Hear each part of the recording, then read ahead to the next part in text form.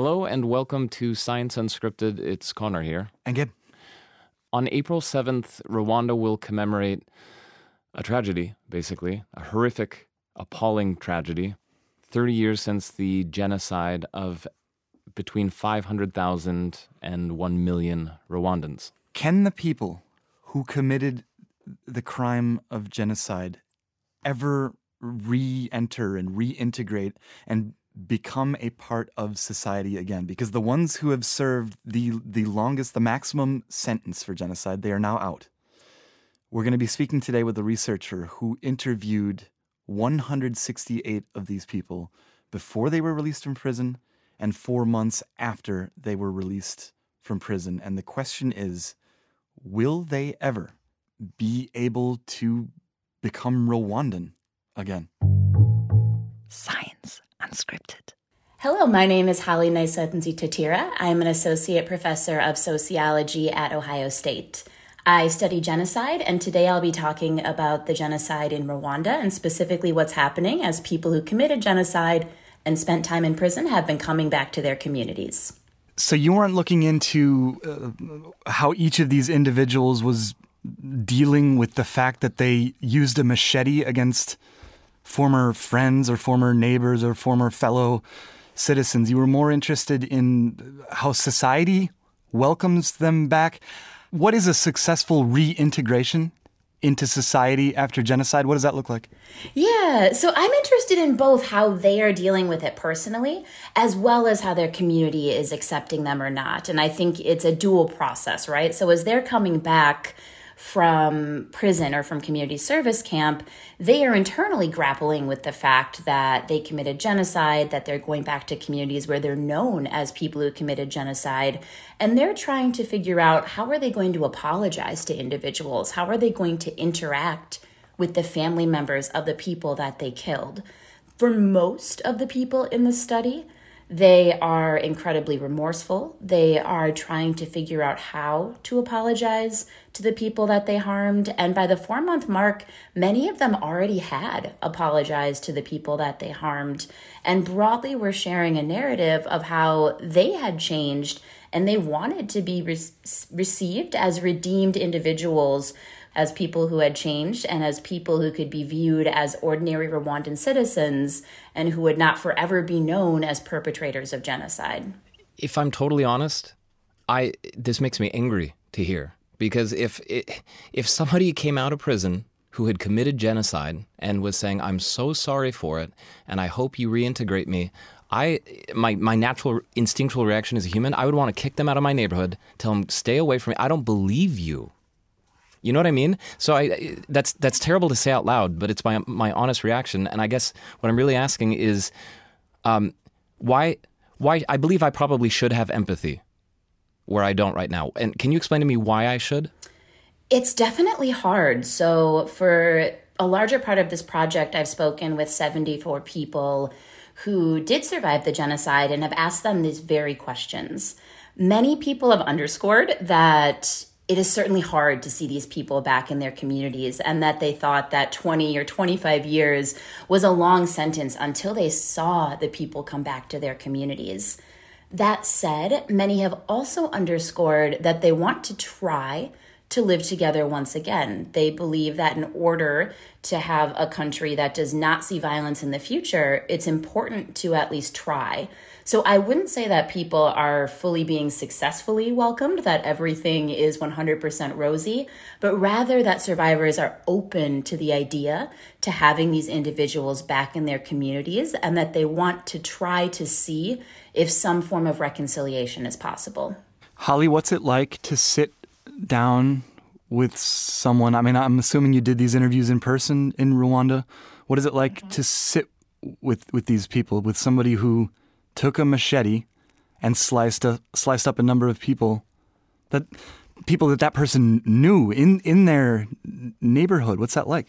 You know, for genocide studies, there's a thing that we often tell students is something called the banality of evil.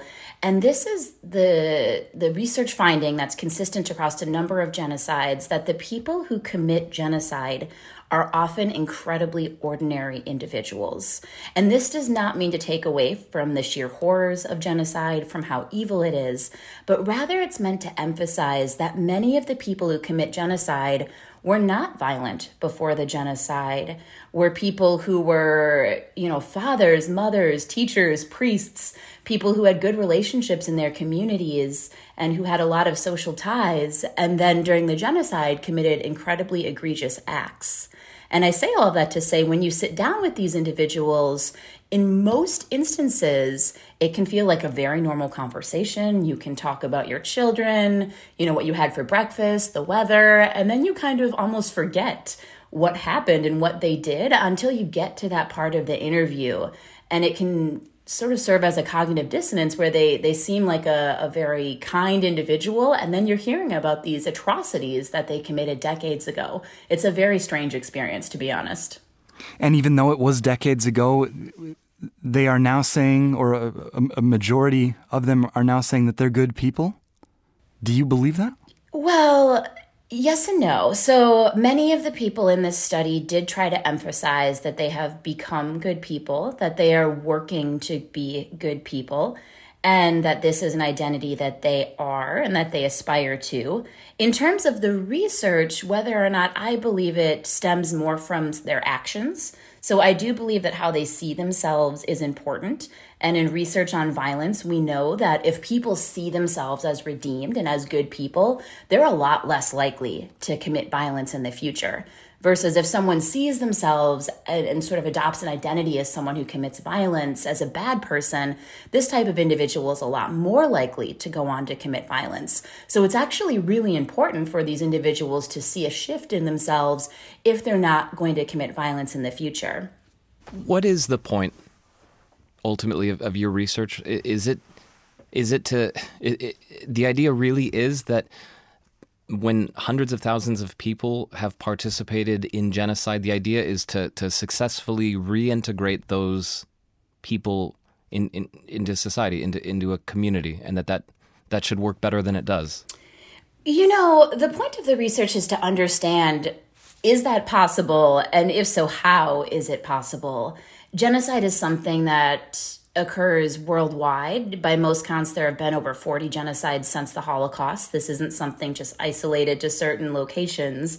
And this means that I think it's really important to consider what happens after genocide. How do communities rebuild? If in Rwanda there was no reintegration happening, if people were being ostracized, if we could sort of paint that picture, what would likely be happening then is that these individuals might be returning to violence, that their children might be returning to violence. Because if you think of each of these 240,000 individuals, they're all tied to children, to spouses. So this is a broad group of society. And if all of these individuals were ostracized and not allowed to return, this could set up a really dangerous situation that would perpetuate cycles of violence for years to come. So even though it's incredibly uncomfortable to think about people coming back to their communities, and as I mentioned before, should not be incumbent on survivors to have to welcome people back, I think many Rwandans realize the gravity of this situation, that cycles of violence cannot continue, and want to do something to try to stop cycles of violence, to truly live up to those large words, never again, that a lot of folks say, but that in practice is pretty difficult. There might be people in their homes all over the world right now listening to you. What should they take away from your work? Or what do you have to teach them that would broaden their understanding of the human condition, or make their day better? What can you tell them? Yeah, gosh, what a good question. I'd say a few things. One of the things I haven't really emphasized yet in this discussion is how most Rwandans understand the genocide and understand why people participated in it. So if you ask a Rwandan today, whether they have very little education, whether they're highly educated, whether they're a survivor or not, why does someone commit genocide? Most people are not going to tell you they're horrible, they're evil. And they're not going to focus on individual characteristics. They're going to focus on very structural factors that caused the genocide. So if you ask a Rwandan, why did someone commit genocide in 1994? 9 times out of 10, you're going to get an answer that sort of sounds like, well, to understand why someone committed genocide, we have to understand colonialism in Rwanda. And we have to understand what happened when Belgium came in and altered identities and created identity cards that then shaped local politics. And we have to understand the government and what it was doing. And people will tell you these very structural narratives that paint a picture of how genocide was possible. And this is critical, I think, to people understanding and perhaps even tentatively welcoming the people who committed genocide, because they understand that there were a lot of societal processes shaping their actions. I say all of this to say that what we can learn from this is that the narratives of violence matter. And if we think about trying to understand why someone does what they did during genocide, having a structural narrative and understanding a country's history is critical to paving the way for future peace. That was Holly Niset Enzitatira speaking to us from Columbus, Ohio. I believe she teaches at the Ohio State University.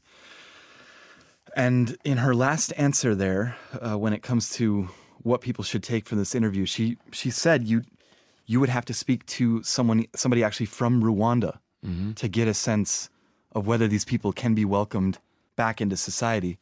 And we have someone from Rwanda in the studio with us right now. Thank you for joining us, Isaac Mugabe from DW's Africa section. Yes, thank you guys for having me.